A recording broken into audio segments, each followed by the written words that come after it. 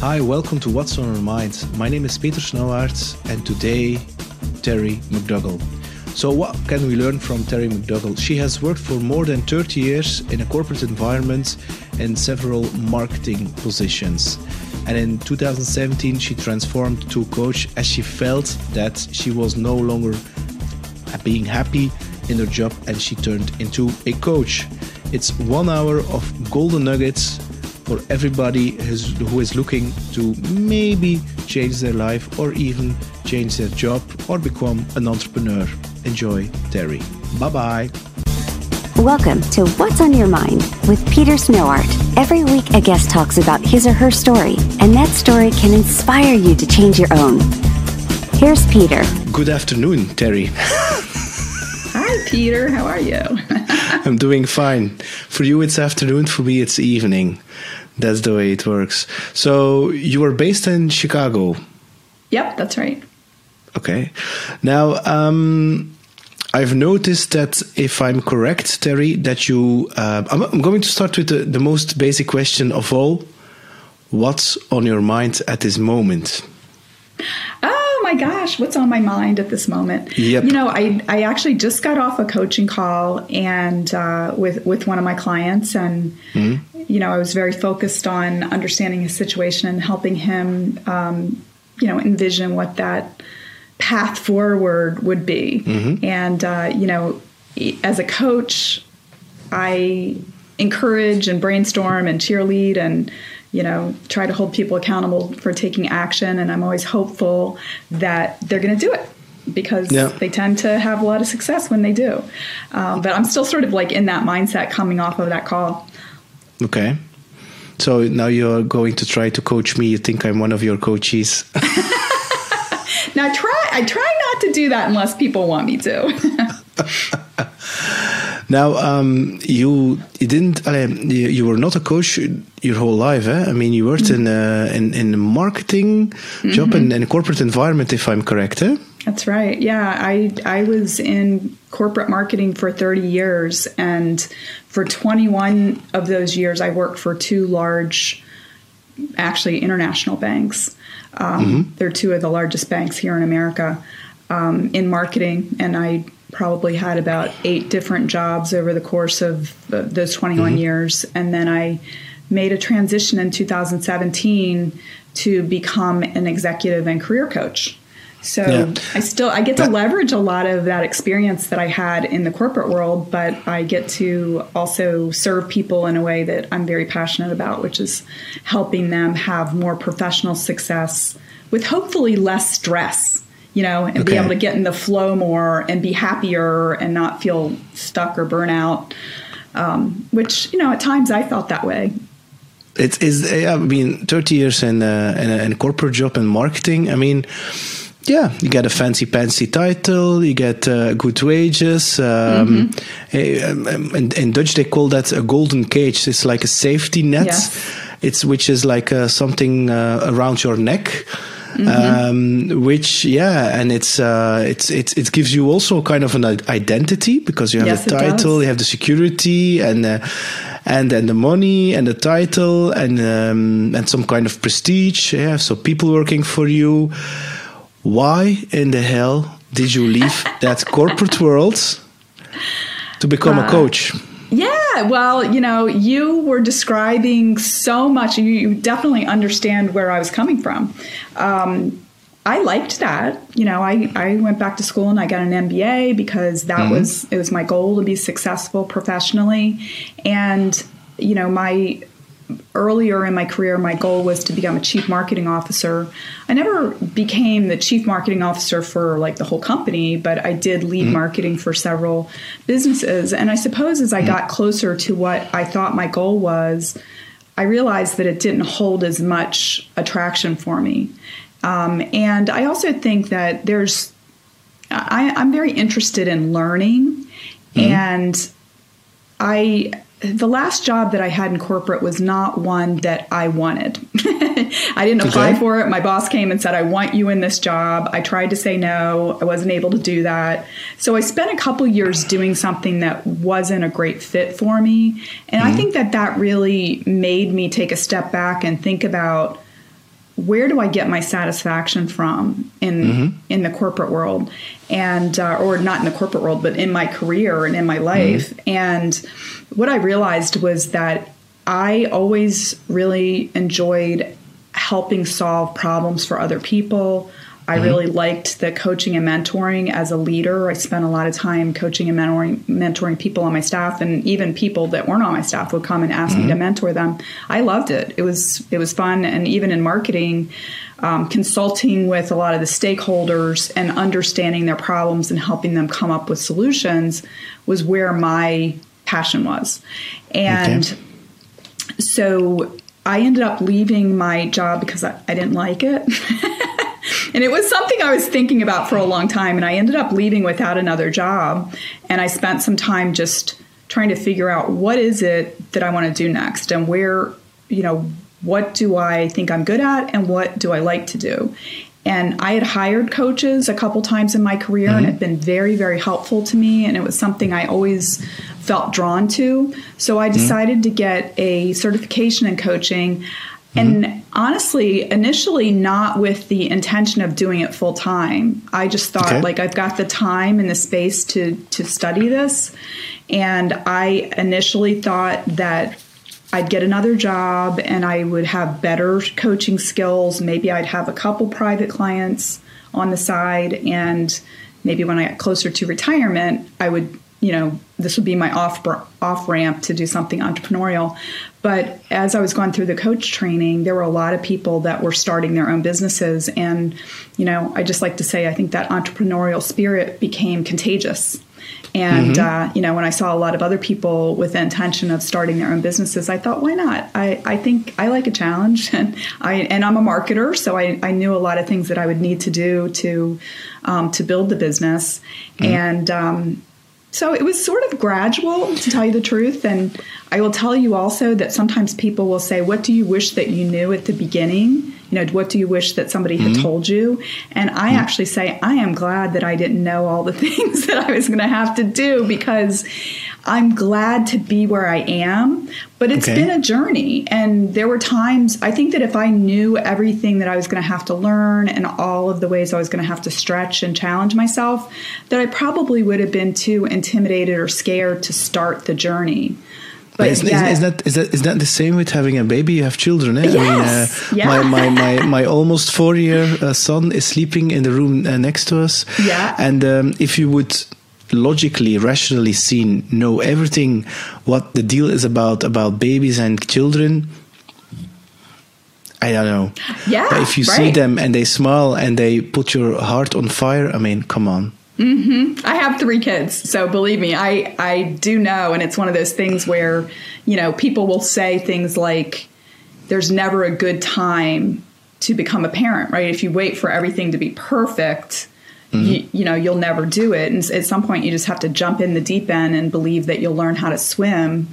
And I think that's the same way that it has been with entrepreneurialism and being a coach. And I have absolutely loved being forced to stretch and face my fears, and also I've been very honored to be able, or to be trusted by many people for them to share things that are going on with them, and for me to be able to help them get over obstacles and get onto a smoother path for them in their careers. That's really, really fulfilling for me. And it's nice to have more of a purpose, that's very human centered. Yep.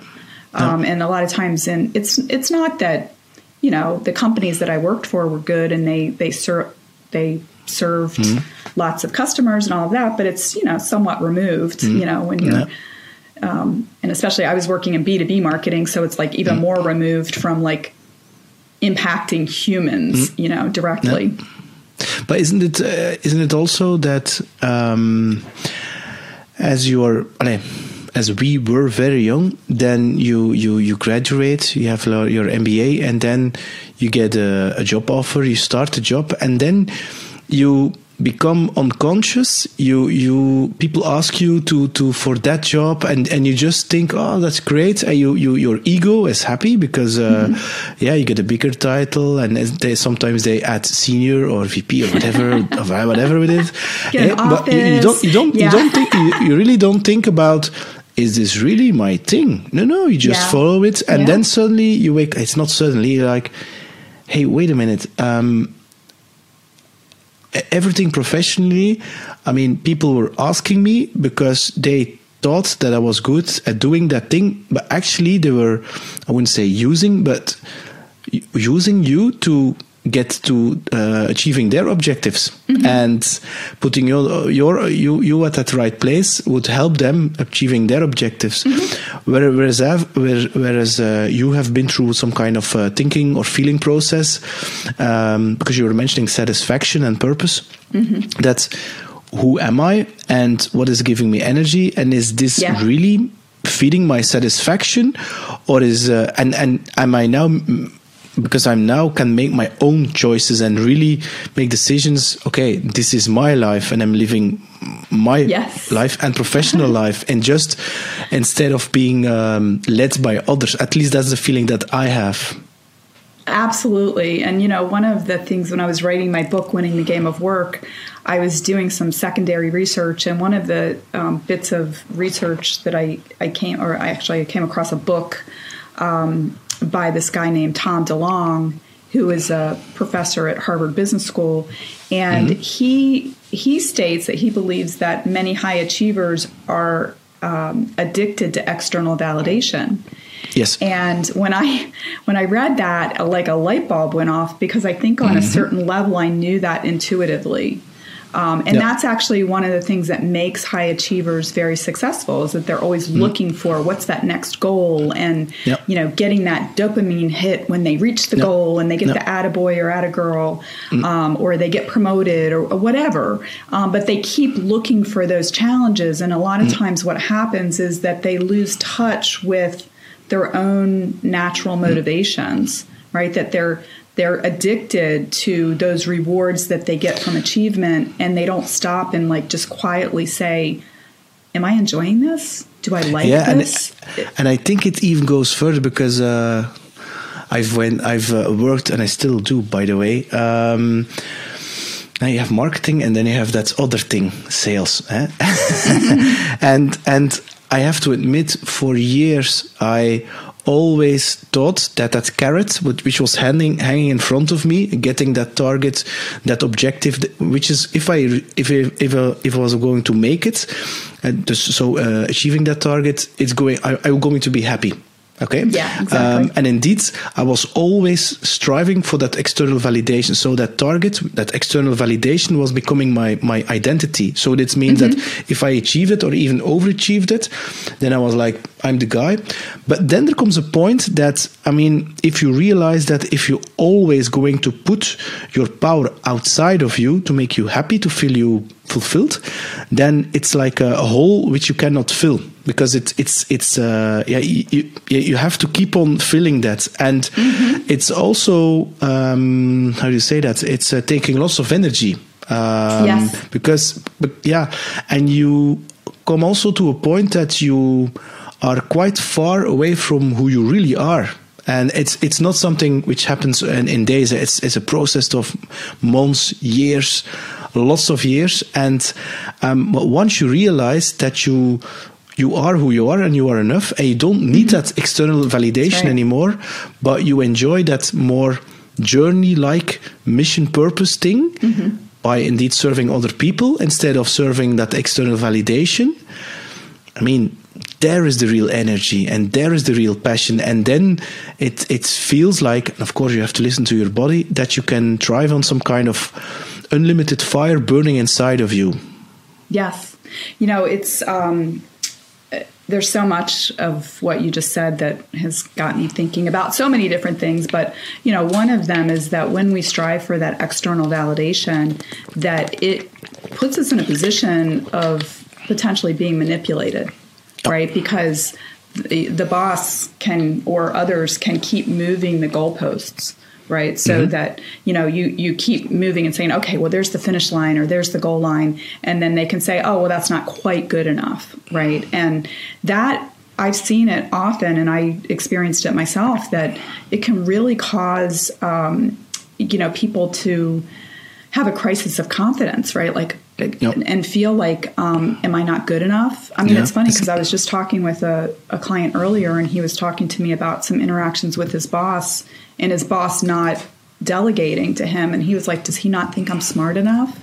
Mm-hmm. And and I said, I don't think it's about you. I think it's about him, but if my client is going to put, the way that he sees himself in the hands of his boss, mm-hmm. and attribute his boss's inability to delegate to him because, he doesn't think I'm good enough, that can cause a lot of problems, right? Instead of saying, no, I know I'm good enough. And, if I believe that the issue really is with him, what do I need to do to, get him to change his behavior so that I get what I want out of the situation? And it's amazing when we can stand with ourselves and we can assure ourselves that we're, like you said, good enough as we are. And, I don't want to make it seem like, if you're working for a business, that everything's like always, peaches and cream, right? That you do have to pay attention to what's expected of you, and you need to take that into consideration. But you also have to look at it in the larger context and understand, is what I'm being asked to do reasonable? Is it possible? I mean, I've had situations where, earlier in my career when I was a print production manager, that often I would not get the artwork to send to the printer until after the deadline. And my boss would yell at me. I was like, you know what? I'm pretty good at working miracles. I haven't figured out how to turn back time, So I did not take offense at that.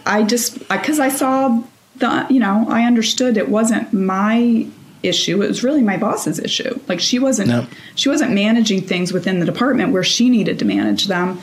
But it can be very easy for people to start like doubting themselves if they put that power in the hands of others who aren't, who don't have integrity.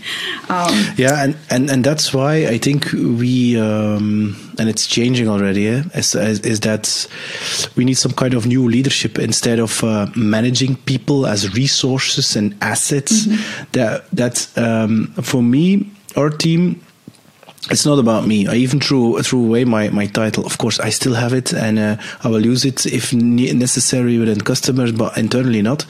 And my personal goal is to use personal growth principles and to make the best version of themselves. So working on external validation, which is a hot topic,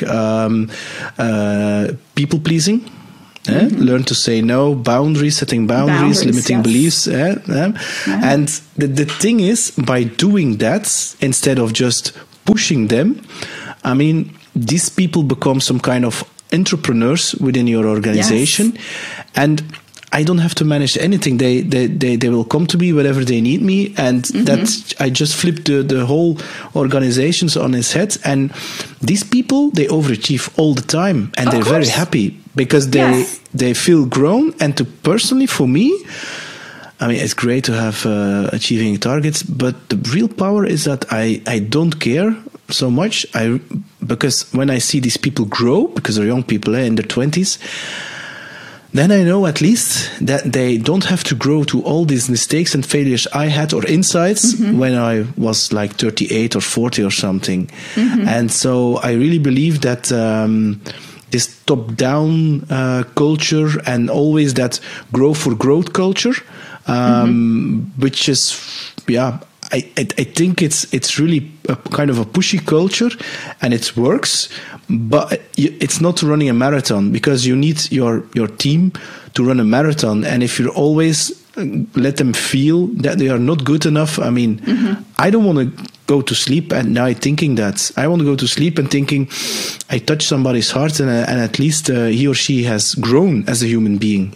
Yeah, I mean, I think that what you were talking about there with, many organizations, they have sort of a coercive style of, I don't even want to call it leadership, right? It's not really leadership whenever you're coercing, when you're putting a lot of pressure on people and maybe managing through fear or judgment, criticism, that kind of thing, that's not sustainable long term, because people are not going to bring their best because they're putting, you've talked a lot about energy, and I really think a lot about energy. And when people are using their energy to protect themselves, when they're feeling fearful, when they feel like they have to be hypervigilant to make sure that they're not going to be criticized, or they're fearful of something, that's energy that is diverted away from focusing on the goal.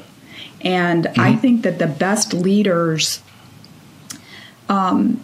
first of all, demonstrate belief in the people that they have working with them. They paint a very clear picture of what the goal is. They provide context for the individual so that they understand what their part is in achieving their goal. And they focus on empowering and training and delegating people so that they feel a sense of ownership to reach that goal. And then you step back and you let them go. And the reality is, that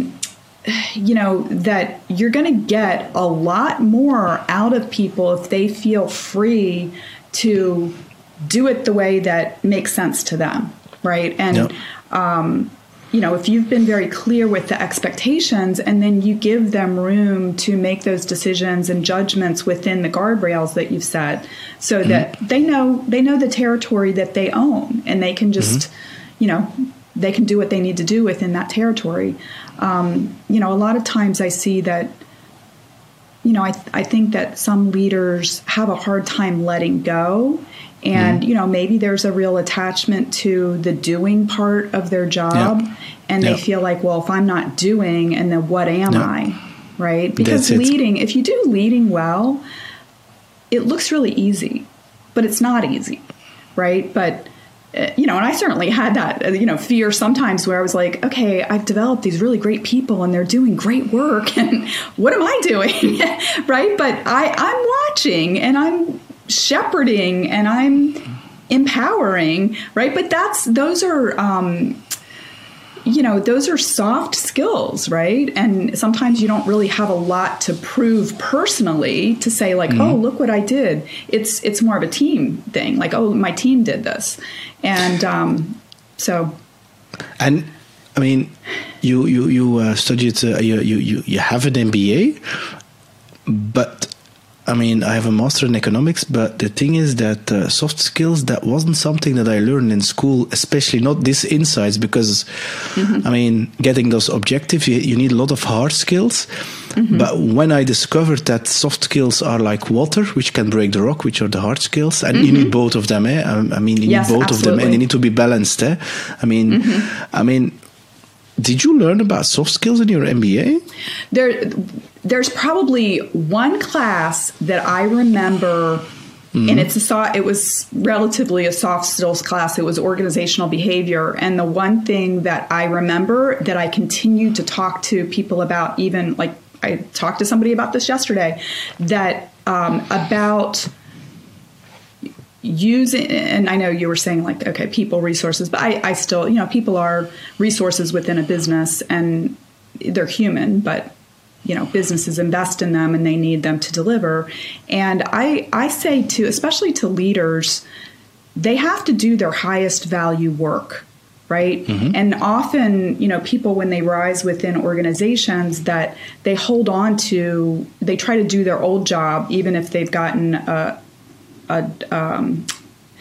they've been promoted to another level. And it's really important to always be focused on what's your highest value work. And the example that this professor gave that has stuck with me all these years is, he said, you could have a company where the fastest typist in the company is the CEO. But that does not mean that you're going to have the CEO do all the typing, right? It's about saying, okay, well, who's the person that can type at a reasonable speed who can't do more high value work, right? And often, you see with high achieving, smart, capable people that they're multi-talented and they can do a lot of different things. And sometimes they try to do all of them and actually don't make as much of an impact as they could if they stepped back and said, I need to prioritize, right? If this is our goal, what's the part of this that only I can do? No. Okay. And then what do I need to get off my plate? What do I need to delegate in order for me to focus on this highest value work? And I see it very often that people, leaders will say, well, it's just faster for me to do it. So I just do it, right? Because it's hard. Yeah. And I say to them, well, look, we're focusing on a development opportunity for you. Like, it's understandable that, maybe if you've done this for a long time or it's just come naturally to you, that it's hard for you to step back and figure out how to teach it to someone else. But this is what you need to do as a leader if you want to keep moving up. Because if you're going to be weighed down by responsibilities that were yours, 1 or 2 jobs ago, you're not going to free yourself to do the higher level work, to be more innovative, to look for opportunities, to negotiate, to, re-engineer process, whatever. The things that people that have that higher level view of the business can do and have the ability to do. No. Now, you've been working for 30 years in corporate environment. I mean, do you wish that you would maybe after 10 years started your own business? No, I don't think so, because I liked what I was doing and I was learning all the way, all along. And the last job that I had, I was there for 12 years. And the first job that I had was leading marketing for the investment bank at this bank. And that was like a PhD in learning how to influence, because, being in marketing and having to interact with all of these very smart, hard charging, pull no punches investment bankers, I had to get really nimble and smart about how do I influence these people that have more power in the organization than I do. Because if I wasn't nimble, I would have gotten knocked out, because these guys, and it mostly was men in the investment banking roles, and it was mostly women in the marketing department that I led. And so there was an interesting dynamic there in terms of like communication styles and that kind of thing, but also power within the organization. People that are bringing in millions of dollars of revenue have more power than people that are developing the advertising campaigns and spending money. But yet I had to really, be effective from a marketing standpoint, but I also had to be very thoughtful and observant of how me and my team were being perceived within the organization. Because sometimes there are misperceptions that can cause a lot of headaches, right? That somebody's complaining because they don't understand something or because they feel like they're not being listened to or engaged with. And it can really cause, like they go to your boss and then that goes to your boss's boss. And the next thing you know, you're having to like quell this drama. So, I just kind of learned to step back, see the whole playing field. I would say to my team, like, play a good game of offense, do your job, but play a good game of defense too. Like, look around you and understand the situation that you're in and look for those potential risks or issues and deal with them early, right? If somebody's complaining, you may want to avoid them, but don't do it. Right? Because those are the situations, you need to step in and engage and understand and build those relationships and not, it can be very tempting to avoid people that are complaining, but it will come back to you in your face. It will. It really will. And I actually found that a lot of times it wasn't comfortable maybe to be engaging with somebody that was saying, oh, marketing stinks, you guys aren't doing a good job. But I would engage with them and say, like, I want to understand more about why you perceive it this way. And a lot of times it uncovered situations that I could fix and that actually led me down a path to an innovation that I could sell throughout the whole organization. Yeah.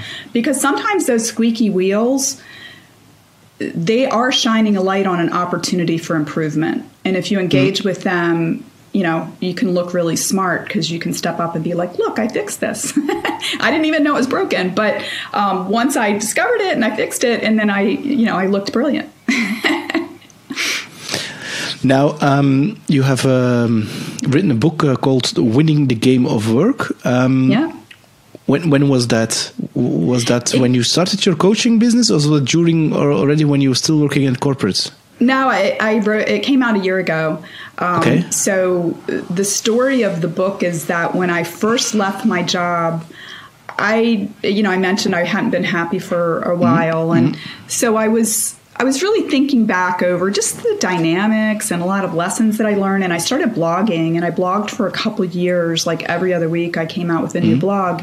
And somewhere along the line, somebody pointed out that I probably had enough words in my blog for a book. And so that was really what planted the seed of like, oh, okay, yeah, maybe I could write a book. And then around the same time, a friend of mine was going through a book writing program that was started by a professor at Georgetown University. And so I decided to join up with that book writing program. And I brought my blogs in as sort of like just the seeds of the book. And then I ended up writing a lot more. But, it was all about lessons that I learned. And part of the reason why I called the book Winning the Game of Work is because I think a lot of people, walk into the corporate environment thinking that, well, I'll just operate at work the same way that I did in school. And if I was successful at school, I just do the same thing at work and I'll be successful. And, there's a lot of people that are very disappointed and don't move up, I guess in accordance with their talents and their intelligence, right? Because literally they're playing a game and they don't realize it, or they're playing that game by the wrong rules.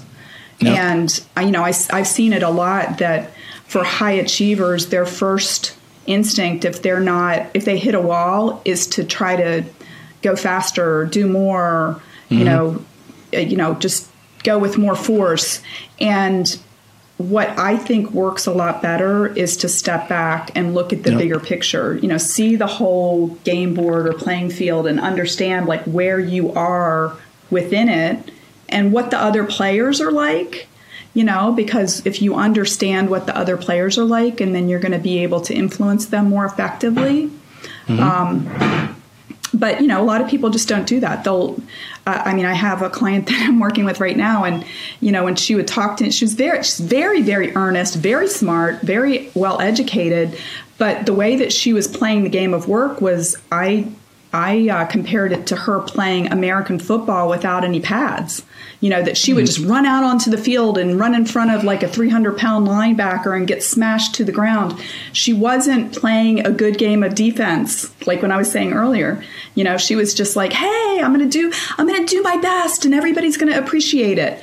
And she wasn't understanding the environment in which she was operating, and she was wasting a lot of her energy on things that weren't appreciated, and it was actually hurting her reputation within the organization as well. It wasn't about her not being smart enough. It was about her not understanding the game that she was playing. Yeah, and especially also that people sometimes, like you say, I'm doing my best, and I hope that people will see or recognize that. But also the fact that sometimes in certain situations, you can go outside of your job role and with good intentions and initiatives.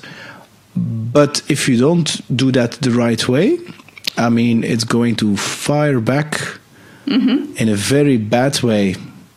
And there you are then with your good intentions, lots of good energy, doing your best, and then you're shot really cold. Are there a lot of your coachees which are working right now in corporates? Is that your target group as coach? Yeah, that's the majority of people that I'm working with. They're in a corporate role and they want to be more effective in the role. Sometimes their company may sponsor them to get coaching, and it's usually because they're already a high potential, and the company wants to develop them. But I also have people that will hire me themselves, and a lot of times it's like they feel stuck, that maybe they want to move up. Could be that they're having some specific issues, like maybe they're not, their boss has expectations for them and they're having a hard time understanding them and fulfilling. And go ahead. Do you see in terms of age, I mean, are there also quite young people there starting their careers, part of your customers? I have a client right now that's 28, but I typically work with people that are, at least 10 or 15 years into their career, and then up into, so probably 30s, 40s, 50s is typically the sweet spot for me.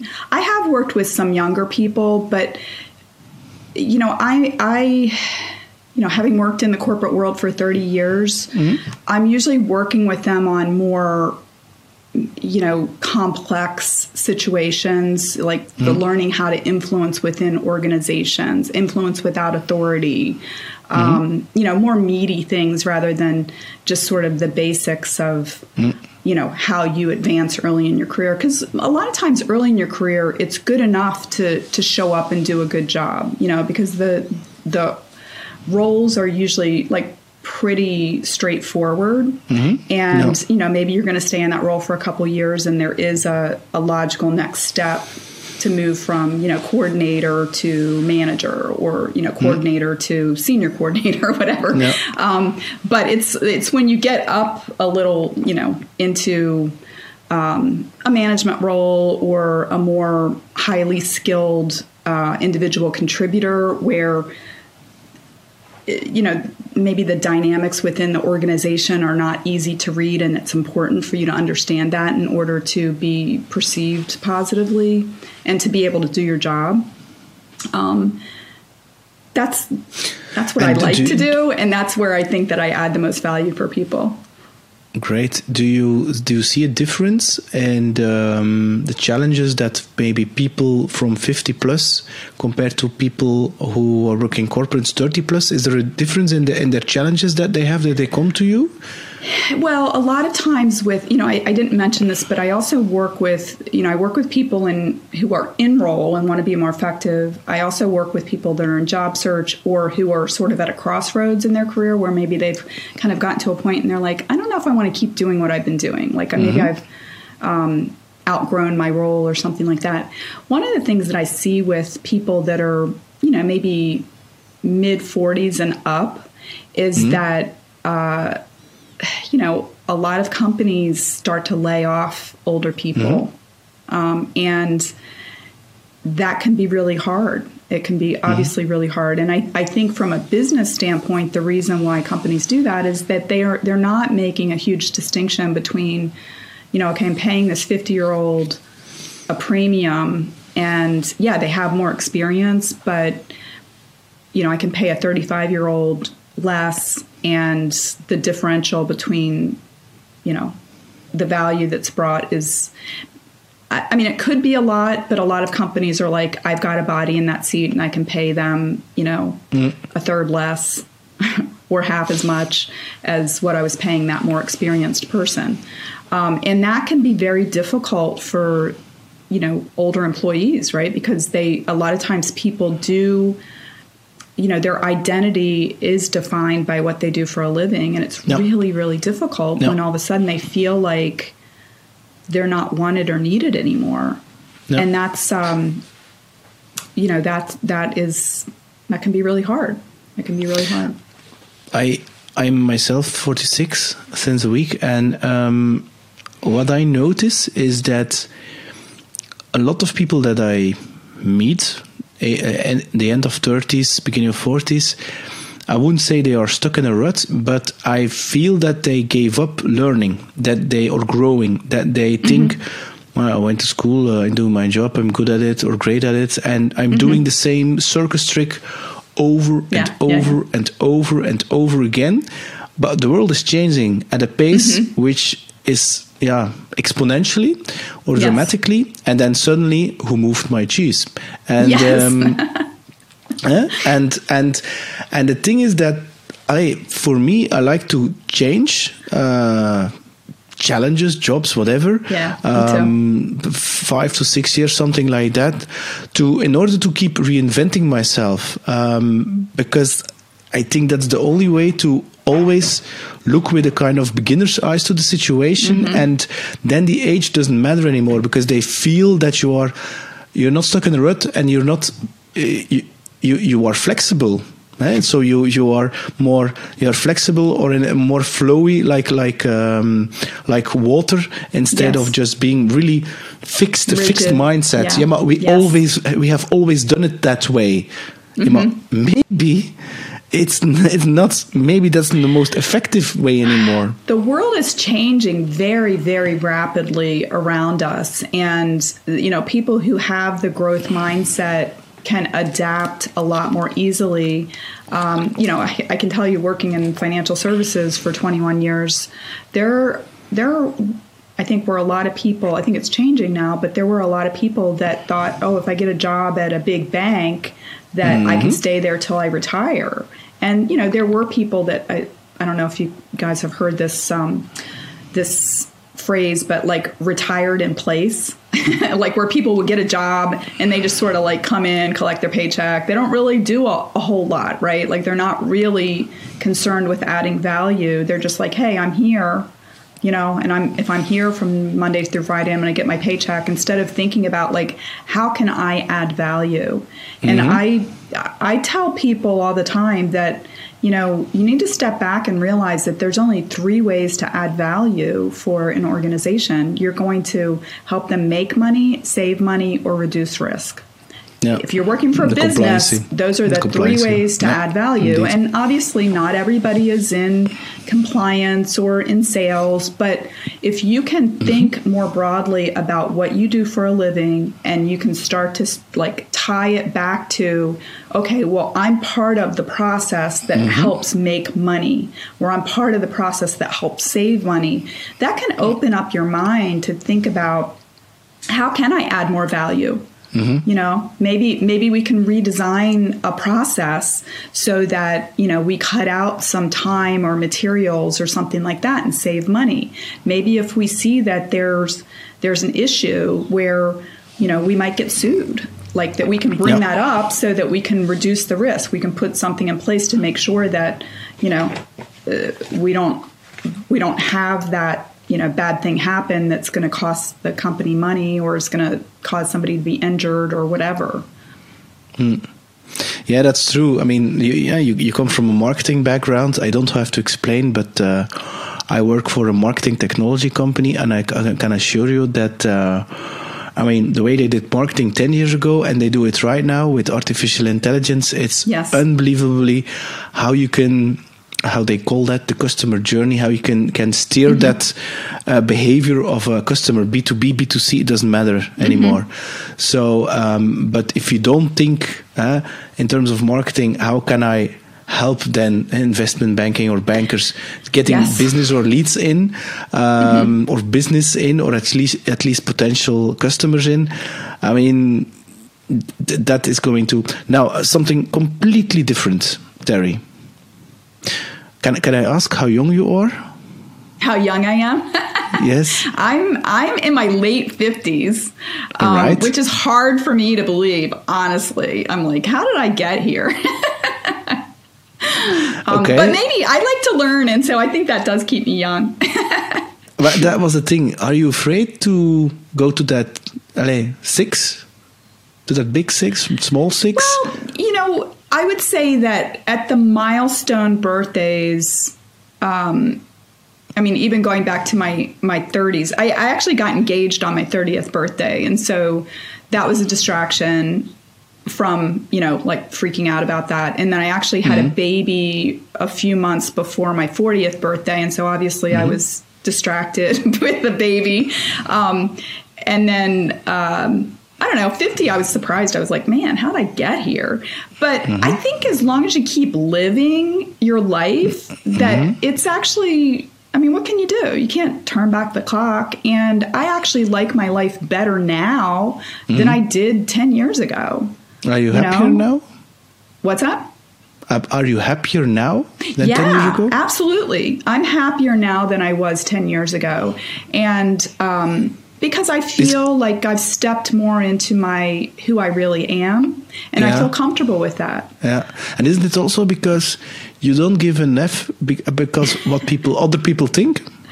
Well, yeah. And I mean, when I talk about that being addicted to external validation, I'm not talking about that in a, theoretical way. Like, I understand that because I was like that, and I really did not worry, but I was thinking about like, well, how should I dress? How should I show up? How do I need to be in this situation? I need to impress the head of the investment bank. I need to show him I'm on the ball, all of that. And that's a lot of energy that goes into that.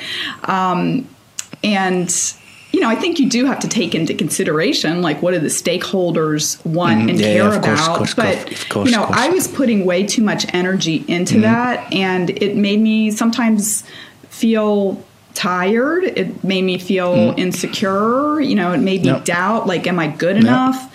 And once I realized, like, you're good enough, just show up. And let your energy flow towards solutions rather than worrying about what other people think. It's very freeing. It's very freeing. And if you look back on that, because I did that myself also, all the things you just mentioned, is that if I look back right now, when I was 30 or something working for IBM, is that if I look back to the thoughts that I had then, I was like, what the hell were you doing in that Muppet show? I mean, all these things about your behavior and your clothing and things like that. Yeah. I mean, right now it doesn't matter anymore. I didn't say, don't show up respectfully when you're meeting a customer or whatever. I mean, of your clients. I mean, of course, but it really doesn't matter that much. I mean, it really matters that you are you if you want to connect with other people. And I think that's the biggest difference, at least for me, is that now I live more from my heart and my gut, and it's connected with my mind, my head, instead of just living all 100% from this. I agree with you 100%. I'm living a lot more from my gut and my heart as well, and it feels much better. Natural. Yes, and I try not to have any kind of regrets or look back. I just realized that I had to go on the journey that I went on to learn all of the lessons that I learned, and part of the reason why I do what I do now is because I want to help other people who are on similar journeys get through their journeys more easily than I did. I learned a lot of lessons the hard way. I struggled with a lot of things. One of the things about my background is that my parents didn't go to college, and I was the first person in my family to graduate from college. So, unlike where I live now, it's like very highly college educated, and, the children of families like my family now, like, we can advise our children on, like, these are the things that you need to do, and this is what you need to think about when you're starting your career or whatever. My oldest son just got into graduate school, and, I understand all of this. I went to graduate school, but nobody was there to advise me on that, right? I didn't have any mentors. My parents were, they were flabbergasted about it. They didn't know what I was supposed to do. So I had to figure it out for myself. And I think sometimes when you have to figure out for yourself that, maybe you're a little bit more cautious. Maybe you're going to go by the, the standard playbook more because you're going to be, like, there was no safety net there to catch me or point me in the right direction. So, I just did what I thought you were supposed to do. And I learned. And you mentioned your children. You have a son. You have 3 children. I have 2 boys and a girl. Okay. Let's take the boy. Let's take the middle boy. Okay. He's the most interesting one. Cameron. Okay. Cameron. Okay. Imagine Cameron is coming to you. He says, Mom, I'm sorry, I'm not going to college. I want to become a magician. Yeah, okay. You can also go to music university. Yeah? Or I want to become a carpenter. Or I want to become, I don't know. I'm taking things really extreme right now. I know. It's well, you it's actually don't even need to take them extreme because he is already like that. He's already like that. He went away to college. He was at one college for his freshman year. He said, I want to transfer to a different college. So he did. He did the fall semester of 2019 at that college. And then he just decided, without actually even telling me, that he was not going to register for the spring semester, which in some ways was good because that's when COVID started. But he wasn't registered at college. And I do think it's important, if possible, to get a college education. But he's also an artist. He has a band. He's very, very artistic. And I worked with him to figure out a way for him to get a college education that worked with what he wanted. And actually what he's doing is he works at Starbucks now. Yeah. And Starbucks has a program in the U.S. where they will actually pay for their employees to go to school online at Arizona State University. And so that's what he's doing. So he's working at Starbucks and he's going to college online. And he's very happy with that solution. And is that for you the most important thing? Weren't you mad or disappointed that your son, Cameron, is not following the path that you had in mind for him? You know what? He broke me of that in middle school because he's a Taurus and he lives just up like 100% to being an extremely stubborn person. But he's so creative. He has his own view of the world. And I figured out a while ago that I needed to just go with the flow with him and to appreciate what was unique and special about him. And I mean, we used to have a lot of headbutting, a lot in middle school and even into high school. And then I just kind of realized that wasn't really good for either of us, And did you then realize that, okay, you're his mother, but the people around you are a reflection of you and are actually trying to teach you something because you try to project something on him. Yeah. And then you maybe come to an insight like, maybe I shouldn't, maybe it isn't his job, maybe there's some work I have to do. There's some ego there, and I can tell you, like, the area where I live, that, the parents are like, oh, like, my kid got into this college, and my kid got into this college, and there's definitely some ego that's involved there, and, you start to say, like, okay, well, how does this reflect on me? As much as you don't want to, right? But I think that where he is now is also sort of aligned with the journey that I've been on for the past few years, and having to let go of what I thought was my identity of, like, I actually used to say, I'm a marketer through and through. I'm a marketer. And what I realized was that, no, I'm actually a creative problem solver at my heart. That's who I am. And I just chose to go into marketing because that enabled me to use my skills. Yep. And it honestly has taken me a little while to let go of that. I mean, I still do marketing. Obviously, I do a lot of marketing for my own business, but I'm not as attached to that as an identity anymore. And I think that as I've accepted myself and said, you're good enough the way you are, who cares what anybody else thinks, that I'm able to do that with my kids too. And isn't it, because I have the same, I mean, I had just finished a coaching project where the topic was external validation. There is no such thing as coincidence. And I had to fill out a title and or a function. I was like, And should I fill out sales director? I was like, no. And I called it creator because I wanted to play guitar since I was 2. So, and I did, but I wasn't allowed from my parents to it wasn't a job thing. And then I had to study at university, and I did, and I'm very grateful for that. but I see also myself as a creator of a company, creator of a podcast, creator of music, my own music, creator of my own book, and so on, and so on, and so on. And the thing is that sales for me is just something which helped me create a business or a company.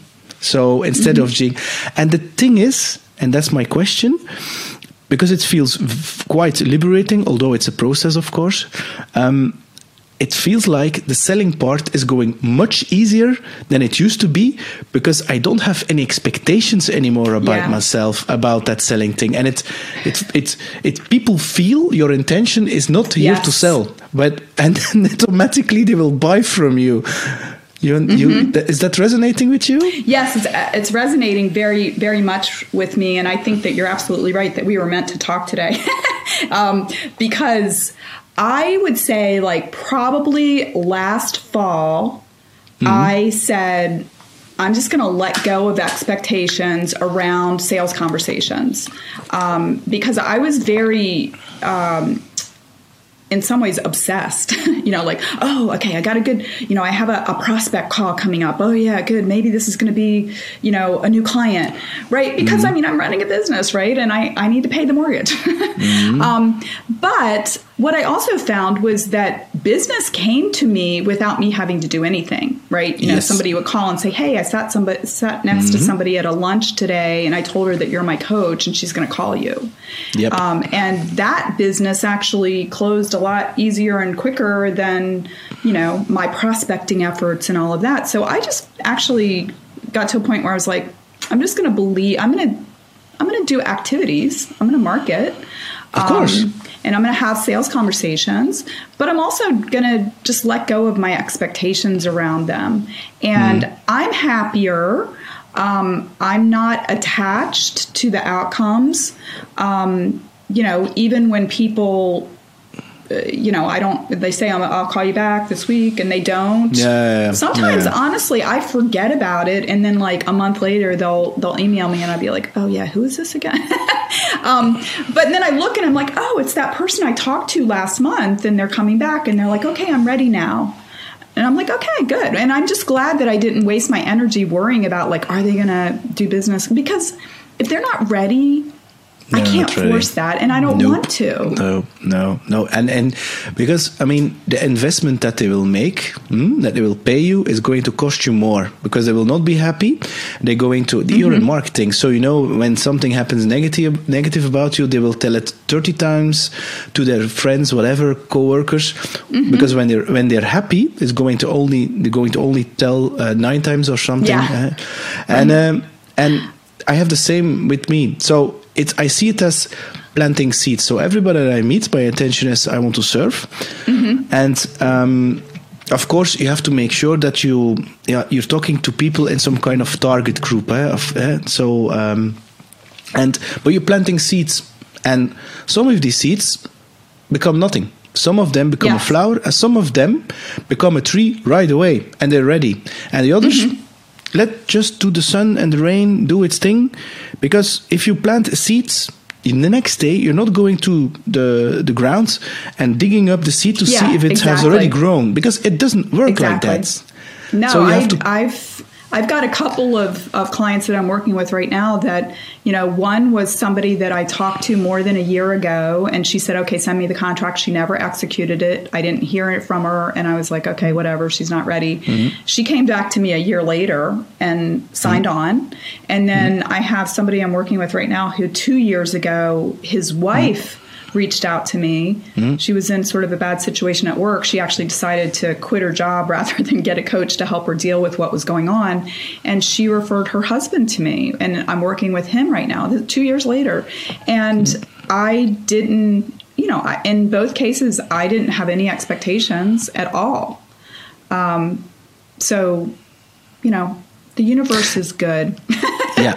But that's the thing. The biggest secret in sales and marketing is, and a lot of people will be shocked, it's all about the intention. People feel right away what your intention is, and you have some kind of receiving unit. It's called intuition, and they will feel immediately if you're full of BS, or you're really genuine, and if you really want to help them, or you just caring about taking money out of their pockets. And it works in business to business and B2C, and because it's H to H, human to human, and it's such a simple principle. But I see so many marketing and especially digital marketeers doing all this kind of growth hacking techniques and funnels. And I'm like, yeah, it's going to work, sure. But is it going to work exponentially for you? And are you attracting the right vibe and the right tribe for you? So, and it's a really pushy method because I prefer the other way. The method you're referring to is more the pull method, that people will come to you, and yeah, it works for me. I didn't invent it. I got it from a marketing specialist. What's his name? You know him, Jay Abraham. Well, okay. You want to hear something very interesting about? Of course. My first job out of business school was working for this. This is like pre-internet. This is the 90s. Working for this company called United Communications Group, and we had a newsletter that was Jay Abraham's newsletter, and so we would. My boss was the publisher, and we would talk to him on a weekly basis about what was going to go in his newsletter. And I went out to California and went to one of his conferences. So, yes, he's been around for a long, long time. He understands sales and marketing and influence so well. He's definitely a guru and is very wise. So funny. Yeah, it's called the strategy of preeminence, and it's really that simple. And in Europe and Belgium, Jay Abraham is not known at all. Not known at all. So he's quite unknown. But I've been around for a very long time. Yeah, I know. And I believe he has 7 kids, eh? I don't know. I haven't kept up with it. Yeah. He has 7 children. Because I think 2 or 3 years ago, they made some kind of documentary about him. And he also admitted the ego thing and every trap you can have. Sure. And it's always the same. So now I see we're already talking for an hour. What would Terry of the late 50s, I would call it 50 plus, tell the Terry when she was 16 or 18? So you will go to in a DeLorean, Back to the Future, Martin McFly, and you would meet the Terry when she was 16 or 18. What would you give her in terms of advice? I know these are all the lessons you've learned, and it's a gift. I know. But theoretically, what I would say is relax and be yourself. You're good enough. Trust yourself. And don't worry. Cool. And what would you tell the Terry within 10 years? What would I would say, or you mean what would I tell her then, or what would she come back and tell me? Yeah. No. Who is the Terry within 10 years? I'm going to rephrase my question. It's somebody who is in the flow, just is just trusting herself, not worrying, knowing that she is okay no matter what. And I think I really had to go pretty far into the gray area because, I really believed for so long that, quote unquote success with a capital S came from working at a big company and getting a big paycheck and bonuses and stock options and traveling and all of those perks. That's what I thought, success was. And now, that came with a lot of worry and hypervigilance, like, oh, am I good enough? Am I doing the right things? And what is success right now for you? Success right now for me is being in the moment, envisioning the things that I want, taking action towards those things, and believing that I'm going to be given the opportunities to make these things happen. And the more that I kind of do a trust fall into that, the more that I find that it's true.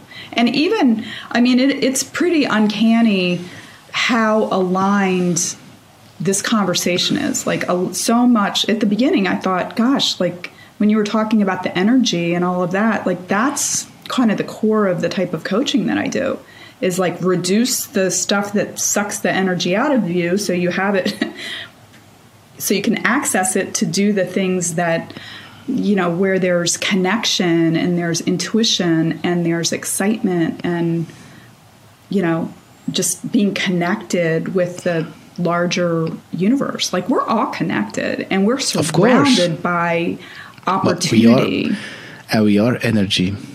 We are energy. Absolutely. We are surrounded. And, it's just a matter of connecting dots, right? And we can do that through the molecules that are connecting us. Yeah. And the thing is, Terry, I mean, there is no such a thing as coincidence. I mean, you're now in Chicago. I'm in Belgium. And it's a safe place, Belgium. But the thing is that although we are like 1,000 kilometers or miles away from each other, the energy right now, which you can feel is like the same when we're sitting, for instance, in your living room and drinking something. It's that same energy. It doesn't require any time nor space or travel. No, it doesn't. It doesn't. There's, I think that the highest level of energy is just like this level where we know things without knowing how we know. And when I'm talking to my clients about this, we all of us can access that, right? Maybe not all the time, but I had examples where this would happen, and I started to really trust it. Also, when I worked in the corporate world, sometimes a piece of information or something would come across my desk, and there would just be something that would say to me, "This is important. Keep this." And literally sometimes within the hour, somebody would call and say, "Do you know of somebody that does X?" Or like really weird things, right? Not common. And I'd be like, okay. But it got to a point where I started to trust that. I trusted that intuition. Or if you've ever had that synchronicities, they call it. Yeah. Synchronicity. Yeah. Einstein called it like that. Amazing. One of the other things I think is really cool is if you've ever, maybe been in contact with someone, you've emailed them and they're like, oh, we're both going to be at the same conference. You don't even know what they look like. You walk in and you look around and something just tells you it's that person. And you go up to them and say, hey, are you Peter? And they say, yes. Are you Terry? Right? And you just knew. There was a part of you that just knew that was, and I'm amazed at that. I think there is like another level of awareness that we actually can access. Right. I think it's actually our natural state. I think it's the same state that children up till 7 are living all of the time, and then it closes. And I see it in my son. I mean, he's not aware. Okay, he says, "I want that," and so on, and that ego is starting to manifest, but he's also very playful. I mean, when they're in an argument with somebody else, they're not going to sit in that argument and be stubborn for like 20 years, not talking to each other. What some adults do. And whereas children, they argue, and then 2 minutes later, the sun is shining again. Exactly. And they don't are in that reactive state of emotions. So that's and I really believe, because you mentioned also 2 times or 3 times the word flow, and the thing of Mihaly Csikszentmihalyi. You know that positive psychologist. He not invented Mihaly Csikszentmihalyi. Oh no! That's a positive psychologist in the 50s. And he researched the flow state, which is the space between doing. You have the comfort zone, which is not flow, and then you have the stretch zone, which is going to stretch you so much that it's not fun anymore. And in between, you have that like flow state where the dancer becomes the dance, and it's of course or the musician becomes the music. And you see it also in sports, but you can also do it in marketing and with the coaches. And it's that state where there is no time, there is no... Yeah, there's possibility. I've seen it. And it's, I think that in any performance situation, whether, like you said, whether it's sports, whether it's, presenting. Sorry, somebody's trying to call me. That if we can kind of stay in that flow state, that what we need comes to us. We have access. And sometimes we have access to stuff that we don't even know how we have access to it. I like to watch, I don't know if you guys have Jeopardy in Europe, but it's a quiz show that's really popular. It's been here, on the TV for decades. And I love watching it. I'm kind of a trivia. But sometimes I'm watching and I'm like, how did I even know that? I have no idea how I knew that answer. I surprise myself quite often. And I just think, it's just like coming, it's being attracted to my brain from the universe. Then you have to look. There's a movie called The Power of the Heart, and they discovered that the processing power of the brain. You still there, Terry? Yeah, I'm still here.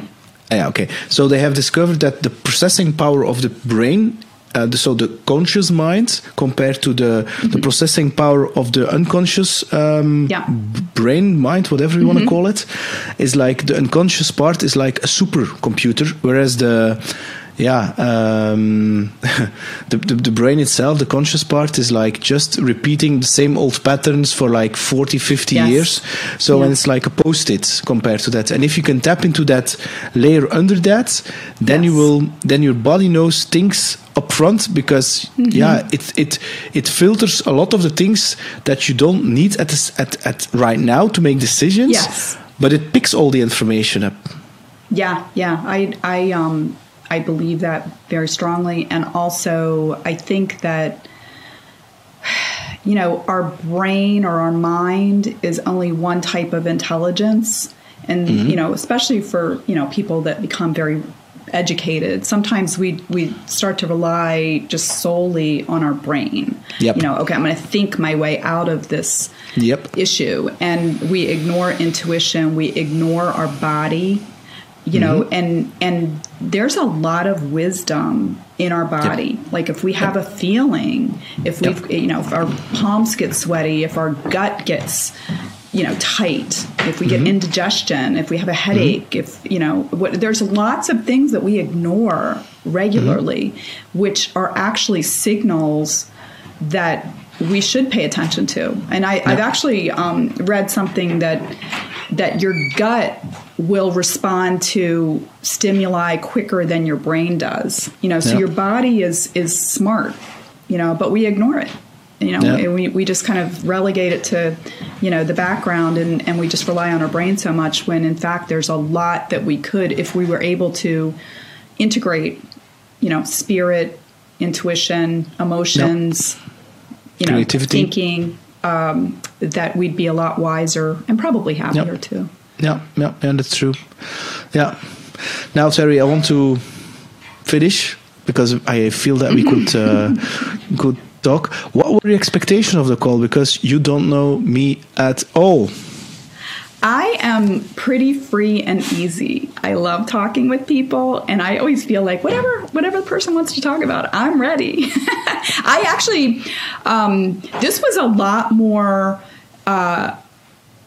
freewheeling and also like deeper than what I thought it was going to be, because typically it's a little bit more tactical about how to, how do you become more successful and happier at work and that kind of stuff. And everything that we talked about here is like, it's like a little more philosophical and metaphysical, and I love it because there's so much more going on around us than we are consciously aware of. And it's a beautiful place to be, actually. Like we're all here for a reason. We all have unique gifts. The more we can step into that, the better it makes this world.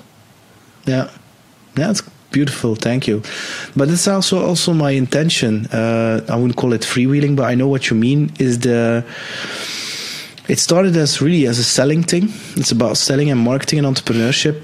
But you cannot hide who you really are. And this is also about making consciousness or awareness, I wouldn't call it mainstream, but also showing it's that a lot of people have multiple layers. You can be a marketeer or in sales and have a business and things like that and coach, and at the same time going deeper and talk about energy. And it's all there's no fluffiness because behind it. And if I can inspire people to also look, or at least tiptoe in the water a little bit, and I wouldn't say experiment, but they're opening their minds a little bit more, especially when they are going through a rough time or a burnout or don't have the answers anymore, and reach out to a coach, for instance, and they don't see it as a thing where coach is like a strange thing, or is it